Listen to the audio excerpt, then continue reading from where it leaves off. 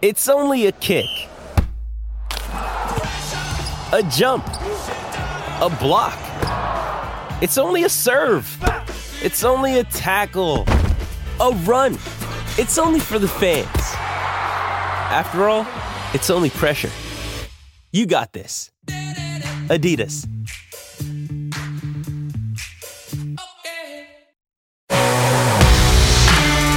The Grind.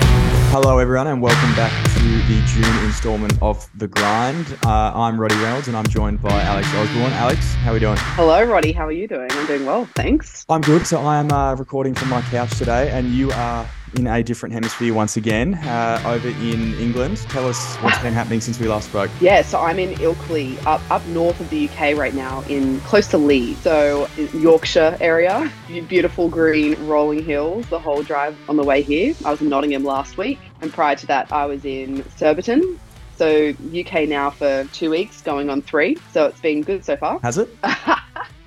Not quite, but trying to keep positive. My first week, first match, got on court, third point, felt the quad go, strained my quad. Not an ideal start to the tour, but that's just the glamour of it, right? I've just been kind of grinding away the last 2 weeks, rehabbing every single day, physio every single day, spending a lot of time just really trying to get that right because I can't afford to lose another week of time over here. So just been really trying to stay positive and diligent through all of that process. And I'm lucky the physios have been really great in the UK, which has really helped me get back and healthy. And I actually got in today as an alternate for my match in Ilkley for the tournament. Yeah, the leg's feeling honestly back and at 100%. So it worked pretty hard to get here. So I'm happy that I'm playing. So to break it down, you've flown over, obviously full of beans about what this part of your year is going to entail. You didn't say this, but you drew Jana Wickmeyer in the first round of qualies, who is obviously a world-class player with history of, I think, quarterfinals and slams. Third point in, quad goes.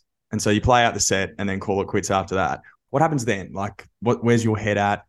What arrangements have you got to make? Because you've got clearly just, if you've done your quad and it's Sunday or Monday playing qualies, you're then obviously not playing for the week, but then you don't know what happens the week after with your schedule, where you might be staying. You've got doubles partners that are relying on you. How does this unfold? Yeah, so I guess to begin, when it first happened, I was freaking out, to be honest. It was third point of the match. I mean, the pain was really bad. Sharp pain. I have a high pain tolerance, so I knew it wasn't good. I thought maybe with, a bit of extra wrap, so they kind of kept wrapping my leg as much as they could, and I really couldn't. I mean, the pain was really deep in that quad, so I couldn't load off of it. I couldn't even take a step forward when returning.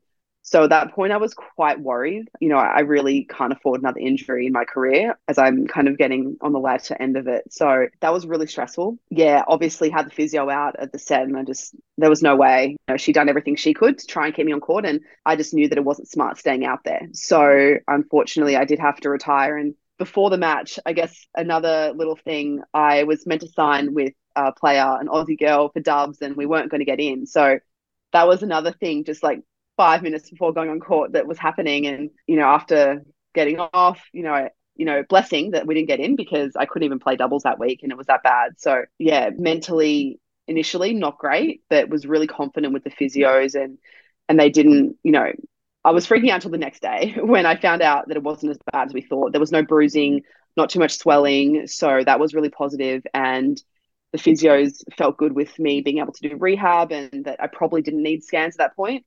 So just went hardcore with the rehab and just really stayed on top of it. And yeah, I mean, tough because we didn't know if I was going to be ready for the next week or the following week. So at that point, I was meant to go to France last week to Biarritz to play a W60 event. Luckily, didn't really have a doubles partner lined up. I was waiting on some Brits to see if they were getting wildcards into different WTAs. So thankfully, I hadn't committed to someone, but it was tough because last minute, if my leg felt ready, I was going to jump on a flight and try and play doubles in Biarritz. But with the change in surface as well, from grass to clay, it just wasn't a smart move, especially with the loading on that leg. Sliding around on court just wasn't smart, and the physios really were against me going there anyway. So I was lucky enough to get to go to the WTA in Nottingham, and I got to sign as an alternate, a bit sneaky, but signed as an alternate. So that way I got to go on site. I got to train with lots of my friends that were there and see the physios and use the gym and facilities, which was really great. That's a trick of the trade that I guess we lay folk wouldn't really know, is that because you've got to be thinking about, like, it's not like you can go home and just rest up like any normal person who gets injured on Tuesday night on the court. You've obviously then got to think about, where do I stay next week? How do I make sure my accommodation is covered if I can? So your trick there is sign in as an alternate. I'm guessing that's probably also what happens when you have a really good week one week and you think, I could probably use a week's rest, but you go and play somewhere the next day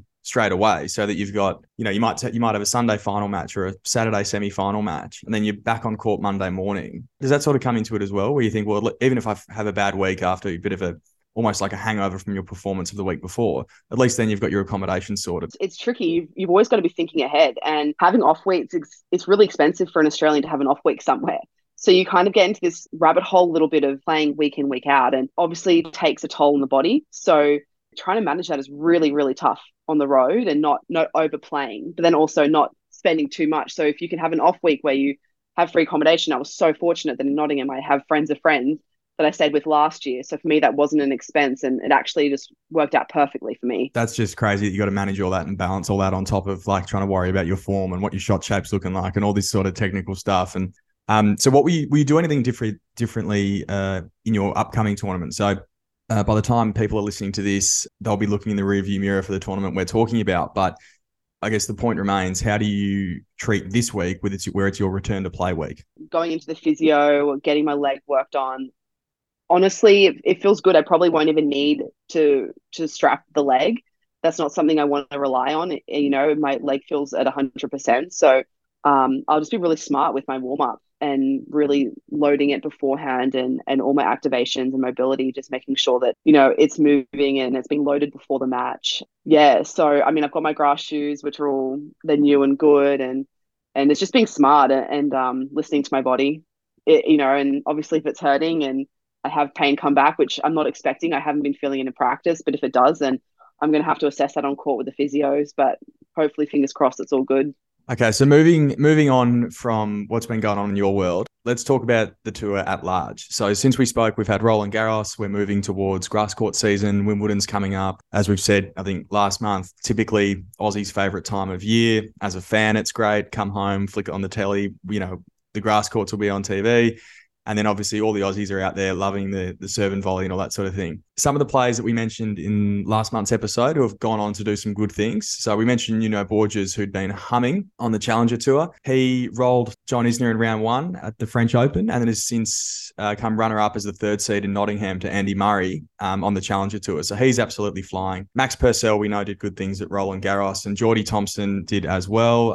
He's playing in his second ATP final tonight. So those two have certainly carried their good form through. Alex Vukic made it through to second round qualies at the French Open, having cracked the top 100. So he's on track as well. And the young girl you mentioned, Mira Andreeva, had a flying start to her first slam, came through qualifying, so 3 wins there as a 16-year-old, and then made her way to Coco Gauff in the third round and won every single set from the start of Q1 until the second set in the Gauff match before going down. And so she is certainly one to watch, and I dare say we might have seen the last of her on the ITF tour, at least for a little bit. I think she might be progressing a bit fast to be staying on the ITF tour much longer. Jana Wickmeyer, of course, was also another one that we spoke about, and who was your opponent in Surbiton, and she lifted the W100 title as well. So she is doing some good things, and hopefully that's not the end of it. And one name we didn't mention, but you and I have discussed, is a Swedish fella by the name of Dragos Mandaris. Now, I'm near certain that anyone listening here will not have heard of Dragos, but let me entertain you. So this Swede is now ranked 207 in the world. He's won over 70 matches for the year at ITF level, and he has a publicly stated goal, that he wants to have 10 ITF titles for the year. And so he's currently ranked again 207 in the world. He's playing 15K and 25K events every week, with one exception of a challenger that he actually did pretty well at the other week. But for the most part, he's playing down, which is something we also discussed last month, and just picking off ITF titles. He's come and runner-up at least 4 times as well from what I saw before. And if provided my maths is all good. What I want to ask Alex is why. So he wants his 10 titles. It's a record. Someone's won 10 futures titles in a year once. He wants to equal and better that. And that's obviously an amazing achievement. No disrespect on that front. But why on God's green earth would you do it? Like if you go to a 15K event and even if you dominate and you win, you pick up 15 points, not a ton of cash. Expenses wouldn't be covered, paying for accommodation, paying for your flights to get there and everything. So he'd be hemorrhaging money if he just went to a challenger where his ranking could absolutely get him in there. If he gets 2 wins there, it's an extra point on what you'd get for winning the tournament at the 15K and your expenses covered. From a fan's perspective, I struggle to see the common sense in this, although given the opportunity, I would probably do some stupid things for a record as well. And so I can see why maybe that part of it, but I honestly don't get it. I don't know if you think any differently about this, but I just find it absolutely wild. It's quite an interesting statistic. I can't say even know who currently holds the stat.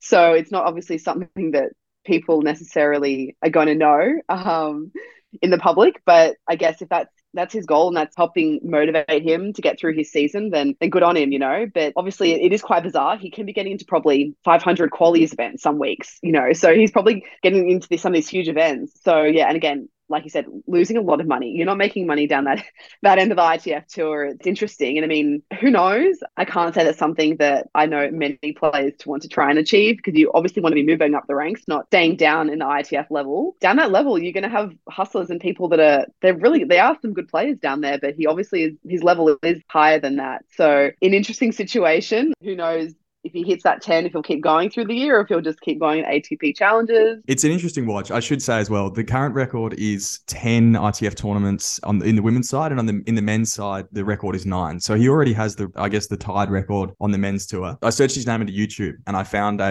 YouTuber who is at the ITF level who records and vlogs a lot of his content, and he came up against Madaris here, and he would be the most infuriating person to play ever. He is tall, looks like a bit of a baby giraffe, almost fumbles around the court when moving, left-handed, looks quite unassuming is how I'll put it, and he must just be infuriating to play, because this fella that was the YouTuber, reasonable ranking, like 600 or 700 or so. Madaris here just wiped the floor with him. It was a pretty short clip. There weren't that many highlights to show. I don't know why he's doing it. From like a logical point of view, I see the record piece to it, but that's certainly something that I found pretty confusing, because as I was saying off camera, it seems like you don't get long in your career to play at your peak, and to sort of invest that time while he's clearly playing at his peak, playing down, seems like a pretty interesting way to go. But power to him, and we'll check in, I guess, next month to see if he's got the record, because he's running red hot. What we're thinking we'll do with this podcast moving forward as well is feature tournaments. So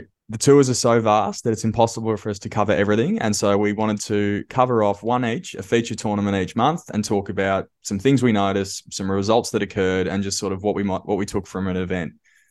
Now, this will be a lot easier for you, Alex, because you go to these events, you play in these events, and you've got a lot more on the ground experience and wisdom to contribute than I. So why don't you kick us off? Yeah, so I'm going to kick us off with the Surbiton W100 event for women, which was also a shared event as an ATP 125 Charlie event for the men. It's really fun having those shared events the same week in the same country, you know, and in the UK it happens for a few of these events. And it's fun because it creates this really awesome atmosphere and buzz around the tournament really brings a lot of fans, which is great for men and women. There's headliners on both sides, and Wickmeyer, I mean, she won singles and doubles. So unfortunately, I had to come up against her in that singles match. But you know, I mean, the biggest one was Andy Murray. He brings the fans, and everyone loves him in this country. And I mean, he's a great guy, super nice. I actually was in the gym every day doing my rehab at the same time, and at the exact same time, he was in there warming up every morning, 10 a.m. He had his, three guys around him for the team, and we were doing some same exercises on some of the equipment, rotating, and yeah, it's fun. It's cool to see those big players around these tournaments, and he obviously loves playing. He played here last year as well when I was here, and it's obviously a fun tournament for him being close to home. So it's cool. There are little things where I guess the women have to be the same as the men. Sometimes at some of these tournaments, they like it to be equal, even though it's not an equal level event. So, transport was great. We get transport to and from our accommodation. They provide housing for a lot of players this tournament, which makes it a unique experience because you get to stay with families that are local and kind of be in that home environment during a tournament, which is quite rare when we're on the road. We also, get food for the week, which is not normally something that we get at a W100 event, but because it's a challenger, they provide food a food kind of voucher each day, which is a fun perk that we get, which is not normal for us. Love it. Yep. So it's really great. I mean, there just creates atmos, and there were so many Aussies there, which was so fun. I mean, I swear half the men's draw and the women's were Australians. So that was really fun just to have a bunch of Aussies around and kind of pass by them, see them in the gym, see them on court, practice court. So yeah, it creates a really unique experience, which was a lot of fun. And I mean, great tennis, first grass tournament of the season. So also a lot of players from Roland Garros came. So the tournament ended up being very strong because what happens is that second week of a Grand Slam or the week after, especially unique with change of surface so quickly between Grand Slams, you're going to get a loaded week. So it's funny. Last year, it was, I think, a week after. So it actually dropped a lot. So this year, it was a lot stronger, the event. So we saw a lot of players from Roland Garros coming through, just trying to get that extra week on grass, which really helps their prep for Wimbledon. Worth its weight in gold, I'm sure. I heard Andy speak after Novak won his 23rd slam. Andy was sharing a story that his wife messaged him basically saying, like, I know that this is a guy you used to compete against and he's now still winning slams, but I'm so proud of you for doing what you're doing. And he was sharing that, like, at the end of the day, who cares if he's not still winning slams the way Novak is? He's out there doing what he loves and he's a pretty lucky man for that. So I think it's pretty cool. He's out there on the Challenger Tour, and he is picking up a lot of wins at the moment. So a bit like Mira Andreeva, he might not be playing many Challenger events too much more often after Wimbledon. I'll kick us off for Little Rock in Arkansas. So this Challenger Tour event occurred during the French Open. So it didn't have the strongest field in the world, and in a different continent, being over in the States, it certainly wasn't the strongest field, but there was something kind of cool to come from it. Calum Puttergill, who we'll be hearing from shortly, he was in the doubles and made a semi, which is a great result for him. Previous guest on the show, Mikhail Pervolarakis, made the other semi in the doubles. He's, for those that remember the conversation with Mikhail, he's at about 207 in the world or 210 in the world for dubs. So he's dropped slightly, having some points drop off the other week, but he's, I think, still going to be heading in the right direction soon enough. So the winner of this event was a kid called Mark Lajal. So Mark looks a lot like Leo Borg for anyone that's, I guess looks a lot like any young Scandinavian tennis player, really. So lean and blonde is the point there. He is a graduate of the Moratoglu Academy out of Nice. He shot up to 235 in the world. He took out the top seed en route to doing it and didn't drop a set until the semi. So this kid is going to be something. Look him up if you like. He plays a pretty exciting brand of tennis, and I think we'll be seeing a lot more of him soon. So that was sort of what I took out of the Little Rock event in Arkansas. And I guess our next portion of the podcast, Alex, we have a guest this week, Calum Puttergill. So Calum is a Aussie, primarily now doubles player. He's a Queenslander, South African born, and he's out there on the Challenger Tour grinding, and he's a pretty interesting cat. So let's hear what he had to say when he and I caught up. Calum Puttergill, welcome to The Grind. How are you going? Where are you in the world right now, and how's the game at the minute? G'day, Roddy. I'm going very well, thank you, mate. It's a pleasure to be on here with you. I'm currently in Puerto Rico, tucked under America, part of America.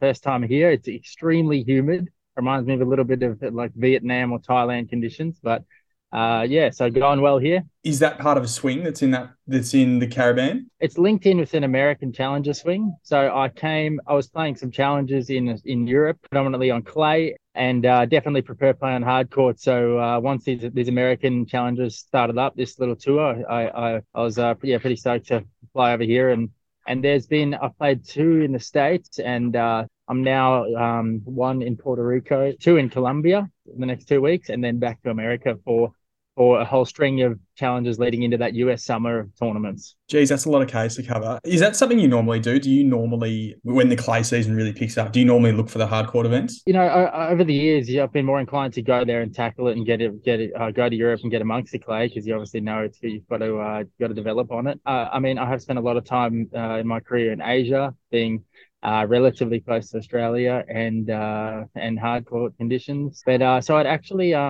it's actually my first time, believe it or not, playing in the States and Central America or South America. Where I'm at the moment at 29, I guess I'm at the case where I'm looking to play the smartest schedule I can. So for me, I realize now I'm actually I'm playing the next 2 weeks on altitude clay because there's no other option, and then I reckon my next clay court event after that, if any, would be Roland Garros, and that's it. I'm going to try and stick on the hard. That is huge. So I guess what comes to that is for those at the moment, when you hear this, Calum will be at a career high ranking or at least very close to it, depending on how the rankings change.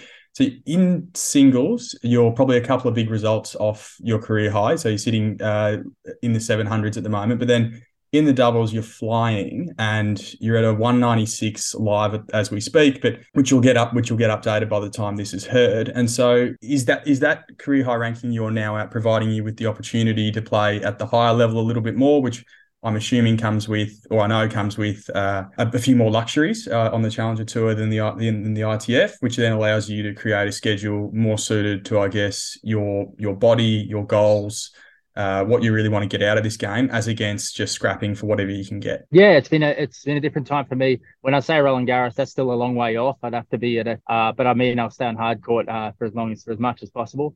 That I'd have to be 70 in the world for that. But it's been a change for me going from playing a lot of years on the Futures Tour, as you mentioned there, my singles ranking being 700. I kind of made the call at the start of this year to really follow my doubles ranking and risk or forego playing singles every week in order to play on the Challenger Tour and play doubles and have the potential to push that ranking up, rather than kind of hitting the ceiling of what I can get to in doubles if I stay in the futures.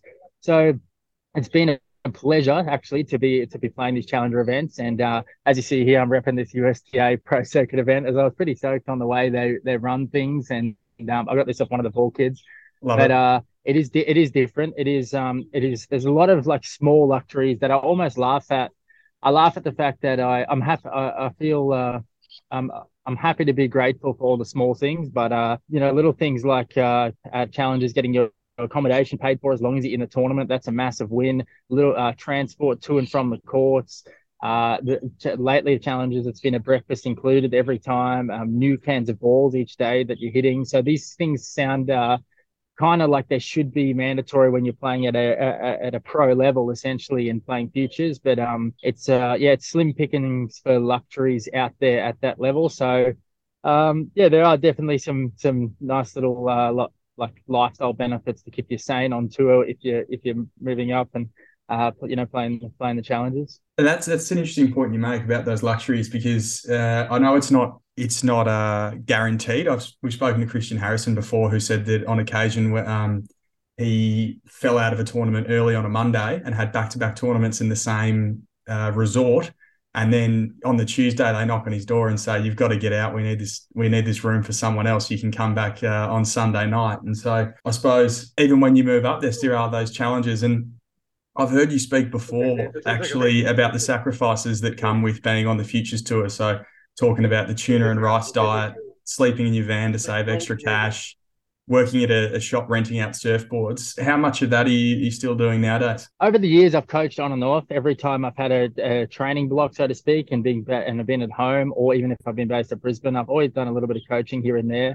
It helps. It's something I love doing anyway, but obviously it just helps keep the bank balance afloat. I haven't hired a board out in a while, fortunately, and I guess I've been really I've been in a position where I've been able to just stay on the road, and not that I've been slowly watching my bank balance decrease as I've got on the road this year. I'm guaranteed, and I'm guaranteed to be losing money, even at a career high ranking for me. But that's something I'm prepared to do. So you always have to have little niches going on to keep the dream alive, or keep the ball rolling.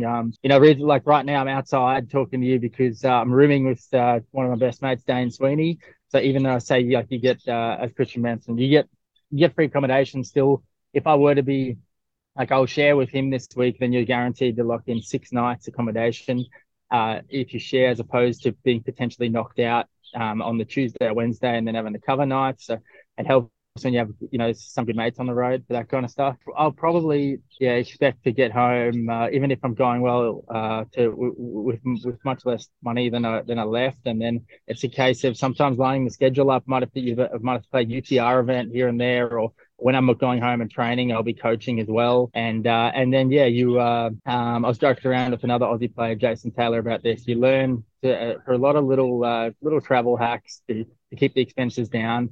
One funny thing that's been a staple in this trip is trying to.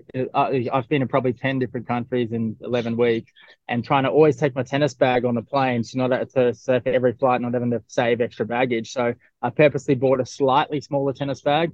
I'm thinking like a lot tactically about how I'm facing the check-in desk when I'm checking in, so that trying to get away with the biggest possible carry-on bag to save buying that extra bag. And even I was joked about this to some other players as well, scanning the check-in desk, seeing who's got the best body language to approach and come at them with a smile. And like small things like that can you got to remain lighthearted with it all, and save a penny where you can, because then it might mean you can you can stay on the road for longer, and one of those weeks that you're still on the road and you might have a big result, and it can be can change your trajectory. So there's a lot to it. Thank you for unpacking that with such depth. I think some Aussie charm would probably come in handy there when you're fronting up to the reception desk. But this stuff must be second nature to you now, because you've been doing this for such a long time. You've obviously faced plenty of adversity throughout your career, and so that steels resolve and all that sort of thing. But how do you go, even now with your experience and with your knowledge of what it takes to succeed, and you are succeeding, but how do you go with that mentally? Is that something that you still need to prioritize, like giving yourself a chance to refresh and recharge where you can, or is it just water off a duck's back at this point? No, definitely. I've learned. You learn what works for you. I was just discussing this with Dano today. He's chosen to skip this week's tournament, next week's tournament, in the case to not have to get to UK and for a quick turnover. So it's a case of learning what works for you. Sometimes you might have to take a week off on the road. Just little. There's a lot of little bits of maintenance, trying to create that stability around each day when you're moving around a lot. I journal a lot. I always be writing down, trying to be in touch with how I'm feeling, and make sure there's always the potential for your spirits to be almost ragdolled around by your results, because when you're putting so much into something, it's hard to not feel down if you're not having success. So if a week like these last two, I'm seeing that career high next to your name, it's awesome, but then that doesn't last long. Even now, I lost first round this week. It's you're always facing slight disappointment. So there's a lot of there's a lot of I do some meditation, and if you just trying to take care of the mind, and not be so hard on yourself on the road, although you're always trying to strive to achieve there. I guess you learn a few tricks of the trade. And sometimes, as you said, it's like right now, it's a Friday afternoon, and I got a travel day tomorrow. I can even have a beer with Savo if I like to, for a bit of well-being, and do little things to keep yourself fresh on the road without jeopardizing the tennis training. Absolutely. And as from the outside looking in, you appear to be a student of the game and a lover of tennis, and the opportunities that tennis can provide you in terms of the opportunity to compete, the opportunity to meet new people, the opportunity to see the world. Is that a philosophy you've always had? I know on your social media, you've sort of got a bit of a tag of holistic tennis perspective, which probably speaks to that ethos of embracing everything that comes before you, and the opportunities you have. Is that something you've worked on, or is that something you've always sort of had underneath? It's definitely something that's evolved as I've gone along. I've realized that there's whatever endeavors I was pursuing in life, you're going to have similar challenges, and tennis happens to be my almost medium of spiritual progression. So I realized that all the little lessons I'm learning, as I mentioned there, weekly failure, is being your own boss, self-motivation, just the life skills about getting around and traveling and getting the best out of yourself, your self-talk that you're learning on court. All these things correlate to, I guess, whatever I'm going to take into anything else in life, even if it weren't the tennis. So the holistic sort of approach has come about naturally from trying to, always just be okay with myself and be comfortable with putting in with when you're in a very comparative world. We're on the world's so small right now. We're comparing ourselves to the world stage all the time. So if you go back in time, if you're on a more localized level, you feel pretty good about yourself. You're the best player in the town, or best at anything in your town. Nowadays, you're looking at a guy like Alcaraz is number one, and we live in a world where you know exactly what ranking you are, or what UTR you are, or so you can So you got to, I learned to not be sizing myself up on that one measurement basis, and be remembering that, I'm a human being before a tennis player. And so I love to pass on that influence to any of my peers or any kids that I'm coaching coming up to, because it's really, tennis is really good for you if you can take the lessons in the right way, and you can take those lessons into anything. I don't think, for me, it has to be holistic. And I'm sure I know it's not as easy as just saying, I'm going to have a holistic view, and from this day forward, I will play without pressure, and, life's easy. And this is clearly something that you work on and that requires daily affirmations and daily effort. But have you found that since you've been able to actually embrace this philosophy and not just think about it and say, oh yeah, that'd be cool to be able to practice, have you found that that's perhaps contributed even in some small way to your rise? Definitely. I've been at a point twice where I've thought I'm retiring, my career's done. I couldn't handle not having money, being away so much, always feeling like you're a little bit behind the eight ball. So right now I recognize that also the fleetingness of time, knowing that the next chapter is potentially looming. So I really try and just make the most of it. Don't get me wrong, there are times where I had a time this week where I had a mental melt really on court and capitulated and felt a little bit kind of bought into that victim narrative briefly and felt sorry for myself because I was grinding a little bit. But I guess just realizing the big picture sometimes makes you you keep stay grateful for the opportunity. I said to my doubles partner on court this week, we were under a bit of stress, and I could tell we're both a little bit riled up and not in the most equanimous headspace. And I turned to him and just reminded him that we could have been packing shells that afternoon in cold. The old saying, pressure is a privilege. I try and remember that when I'm dealing with pressure or with stress. And as you said, all the little day-to-day things, to keep the head clear is they're all crucial. When you were younger, would a moment like that have consumed you? And I mean, you said before you went out first round, so you didn't win this particular match, but it sounds like you were able to at least be conscious and be aware of what was going on and find a way to work through it, even if the result wasn't perfect. When you were younger, would that have been a different, perhaps not outcome, but would the journey through that little moment in time have been much more different? Yeah, for sure. It's still a different outcome, even though maybe I lost the match. I controlled my attitude and my effort out there, and I controlled, I was able to get a little bit more to a place and not playing from fear, or maybe, as you say, my mindset in the past might have got a little bit, or other people's perspective, potentially, worrying about what other people thought of that result, or people that are looking at it. And so even though maybe I didn't win that match, but I bet you there are some results that would end up different from that mentality. Yeah, it's just such a nicer experience to going through the match, knowing that if you can lose the match because you weren't a good enough tennis player, that's such a positive. If you don't want to lose the match because you're out of fear, you didn't hit the ball because you're scared of losing, or scared of what people thought, or you were focusing on the points, or the potential accolades if you won that match. And if you were, I always strive to be able in a position to put myself in a position where I can lose based off skill and not based off beating yourself essentially, and being I always think like I'm out there playing a tennis match because I choose to, like no one's forced me to be out there. People can also have a lot of similarities on Futures Tour and Challenger Tour around. People can conversation can be based off complaining about the scenario, and even though it can be easy to complain about the landscape or what the money not filtering down, all these things, you learn that I've learned just to be less self-entitled, and to remember that as I said, no one's forcing me to be out there. I think that's a wonderful mentality. I mean, I think everyone will agree that no matter what level you play, tennis is hard enough to beat the other guy or the other two guys across the net. You don't need to be trying to beat yourself as well.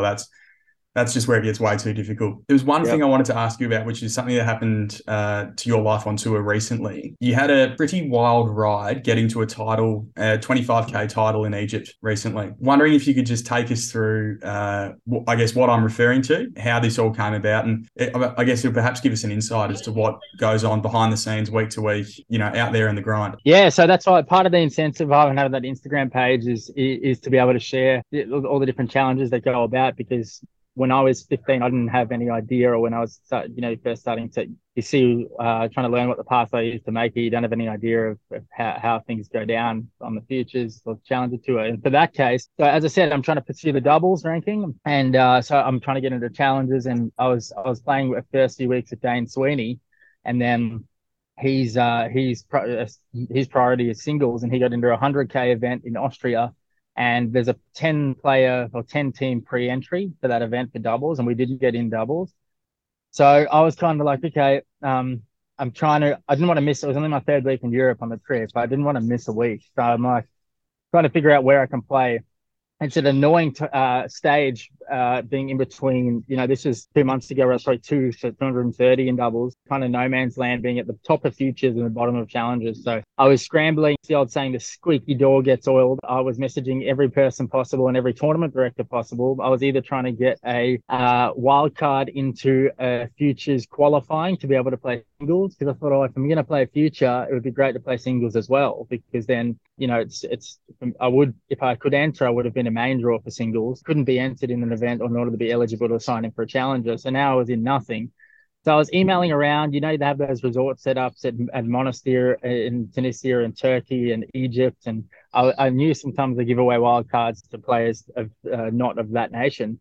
So I was trying to get my hands on a qualifying wildcard and simultaneously trying to find any doubles player that I could sign in with in the two other challenges that were going on in Europe at the time. Yeah, it was pretty funny. I messaged a total of 17 different players to try to find a partner. My third tournament director, I asked for a wildcard. He gave me a qualifying wildcard in Egypt. So I abruptly caught a flight out of Split in Croatia.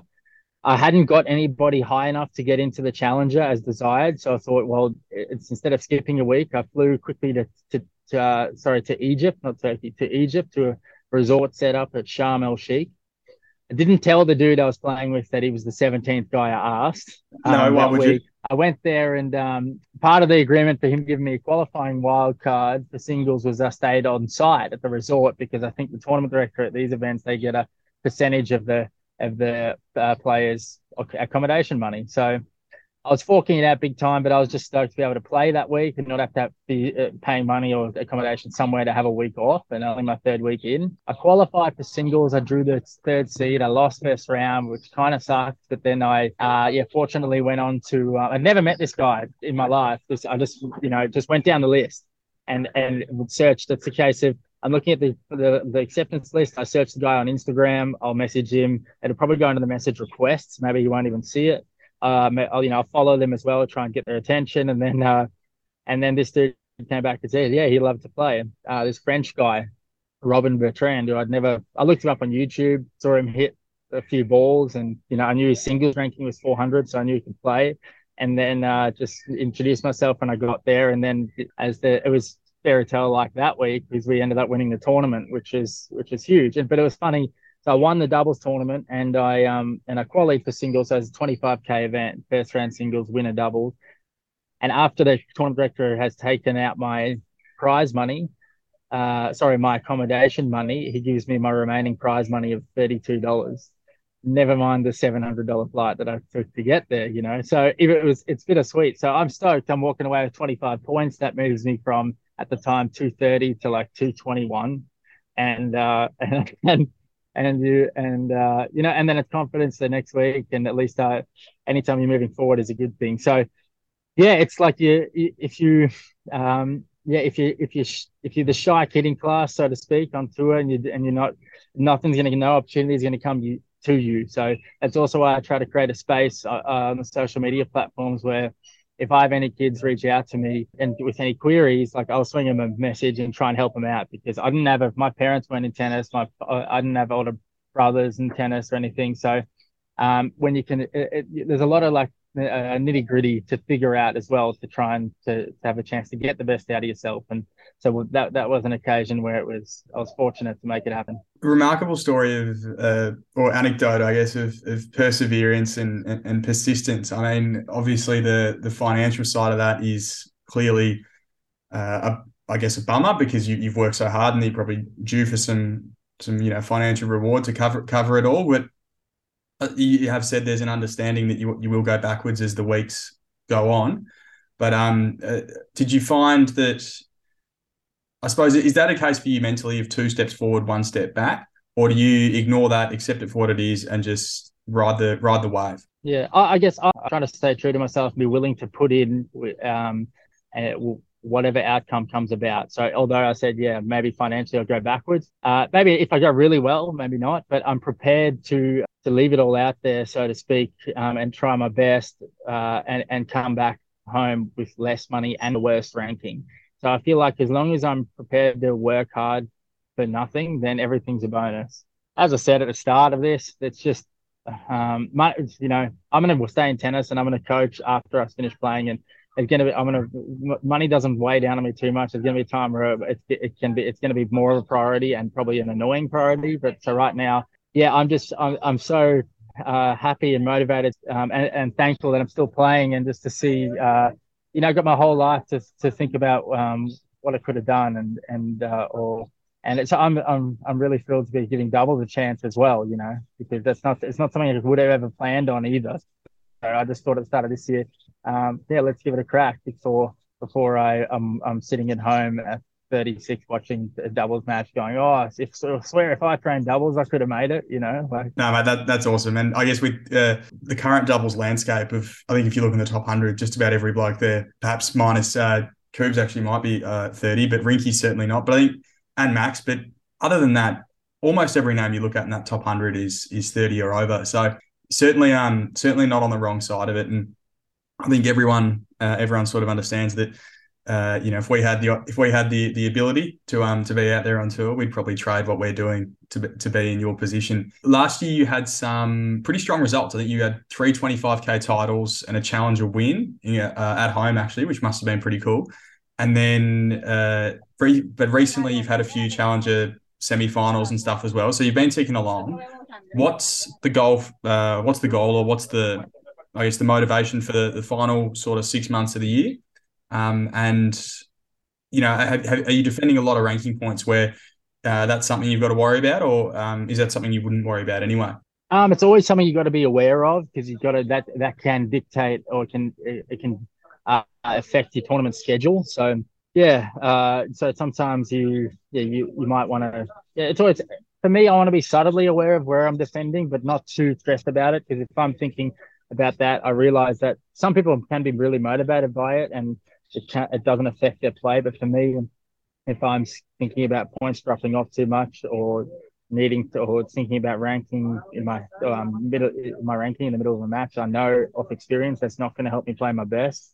So, as you said, I've got it's pretty cool right now, winning matches and challenges. For instance, the last 2 weeks, making semis each week gives me 30 points, which winning the biggest future is a 25K future, which is 25 points. So it's 5 more points than winning a future each week the last 2 weeks. So because I'm defending a lot of futures points, it's easier to defend them now in challenges. So I have got that challenger title in October, which also was a fortunate experience. I was supposed to be, for the first time ever, playing doubles with Mark Polmans that week, which I was ecstatic, because I rate Mark as one of the best doubles players in the world, and one of the best blokes in the world. And I was stoked to be playing with him. And he heard he was playing a doubles final with Max Purcell in Korea the week earlier, and hurt himself.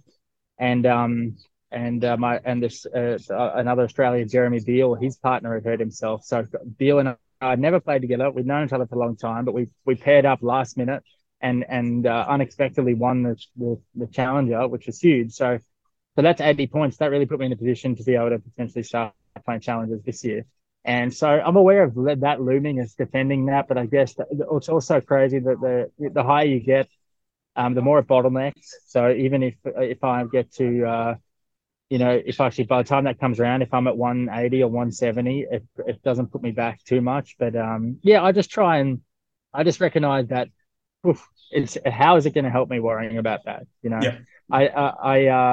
Yeah, I'm just trying. My goal every match is just to be. I've been a player I've struggled with nerves a lot in my career and struggled with playing passively under pressure in that sense. So I'm just striving to play free all the time. And I know if I'm playing free and trusting each shot, then I'm got a good chance to play my best tennis. So yeah, aware of points, I would say, but not definitely not. On the front full load when you're on tour. Mate, look, I don't want to take up any more of your time. Thank you so much for coming on. You've been very generous with your time and with your willingness to talk about what you're going through and how life is out there. So, as you said, it's Friday. You've had a good few weeks. Go treat yourself before a travel day tomorrow. I really appreciate you coming on. Cool, my pleasure. Thanks so much for having me, Roddy. Yeah, I might go up. Another Aussie player, a good mate of mine, Adam Walton, is about to play a quarter of this challenger against Kei Nishikori, which is his first match back, first tournament back. So I might grab a cold one and go support old Waltz out there. Appreciate it. No worries, mate. Sounds fantastic. All right, so we've just heard from Calum. Alex, what did you think? He's a great guy. Calum, his work ethic, his mentality and on life is just so engaging and so positive, and I just love it. His energy is fantastic around a tennis center, and he's just a great guy to chat with and be around. 100%. And what I was picking up on that we sort of have mentioned is that his mentality, and he says all the right things that you hear from the top athletes in the world. And it's a really hard thing to manufacture these sayings and to fake it. But he talks about controlling what he can control, not worrying about how his actions are perceived and what others think of him. These are the sort of the things that you hear about from those at the absolute top of their game that receive, or that work with the best mental coaches in the business. And he seems to have found his way there without, I don't know who he works with in the mental space, but he seems to have found his way there. And so what I was sort of picking up is this bloke is going to get the absolute best out of himself one way or another. And it sort of reminds me of a John Millman type character, or even Leighton to a point. You sort of think that they are going to get everything out of what their ability has to offer, and they're never going to leave themselves shortchanged. There are some tennis players that come and go that you think they're probably not making the most of what's on the table, but for him, I don't think that's the case. He seems to be in a really good space and really able to maximize what he can get out of this game. Yeah. Oh, his tricks of the trade are unreal. I think my favorite is his check-in desk at the airport. Unreal. It's so funny, but it's so true. If you're like tight on your bags, especially at the end of the trip, if you've accumulated stuff, or even at the start where you're heavier than at the end of the trip. I mean, it's such a thing. You really do try and scope out who you think looks nice and kind of just pray that they're lenient. And especially some airlines don't let you take tennis rackets on board. So that's a huge one, is trying to sneak the rackets or try and take them out of the tennis bag, or even sometimes they make you take your tennis bag to kind of the area where you take surfboards, prams, bigger, oversized stuff. And sometimes you'll like take out some rackets or something and then chuck them in as you're getting to oversize or whatnot to make sure you hit the right weight. It's a real thing. The tricks of the trade of the tour, you kind of learn along the way, the do's and don'ts and things that help you get by each week. And another one he mentioned was sharing the room, which is great. I mean, the Charlie tour is great. Different to the women's side a little bit. The 80s and 100s are now getting there where we're providing hospitality. But that's a great thing that Charlies have is that, sharing those rooms, because you get a minimum of 3 or 4 nights. So then splitting it with someone, you get the whole week free pretty much. So it really helps. Yeah, 100%. I think one of the other things that would be remiss of us not to touch on is his story about Egypt. So this must be something that you'd be able to relate to a bit, scrounging for a partner if things fall through, or if you have to go to a different event last minute and trying to figure out what event, which city, which country. And for him, I guess in that instance, it worked out perfectly. It's kind of remarkable to think that you go through 16 other people that you could have played with. And so there's 16 different sliding doors moments for what could have happened that week. And then somehow it's all sort of come together at the end. Yeah, I mean, there have been weeks, I felt him when he said that, because I've some weeks messaged 20, 30 people trying to find someone last minute. It's really tough. And like we mentioned earlier as well, is not having a week off. It's really tough paying for a week off mentally. So trying to play somewhere last minute, just to make sure that you're not paying for a week off because you want to play, or what's the point, sometimes in paying for a week off when you can just go pay to be somewhere and play at least doubles. So it's really great and it worked out in his favor, making a run in the tournament. So good for him. It's awesome seeing that happen. That happened to me last year, and actually this exact time last year I was in Ilkley, and the following week I didn't know what I was doing, and my friend, a British girl, didn't get a wild card into doubles. So she messaged me last minute, hey, let's go to France and play this doubles tournament. So it kind of fell in my lap a little bit, and we finaled. So which was, super awesome and fun little thing that happened to me. Yeah, that's wicked. I suppose those little behind the scenes stories are what we don't get to hear about. But super appreciative of Calum for coming on. Obviously, anyone listening will know he's raw, he's open, he's real, he's transparent, and I think he's got a lovely way of approaching the game. I'm certain that whoever he does coach, when he says he does his coaching weeks, is probably better off for hearing from what he's got to say, because he's a wise dude. So that was pretty cool. Alex, that's all we've got time for. So thank you for tuning in to another episode of The Grind. Thanks, guys. The First Serve is your home of tennis at thefirstserve.com.au. Log on to find out all the details of our live radio show, other podcasts, read weekly features by our team of writers, and follow us on social media: Facebook, Twitter, Instagram, TikTok, and subscribe to our YouTube channel.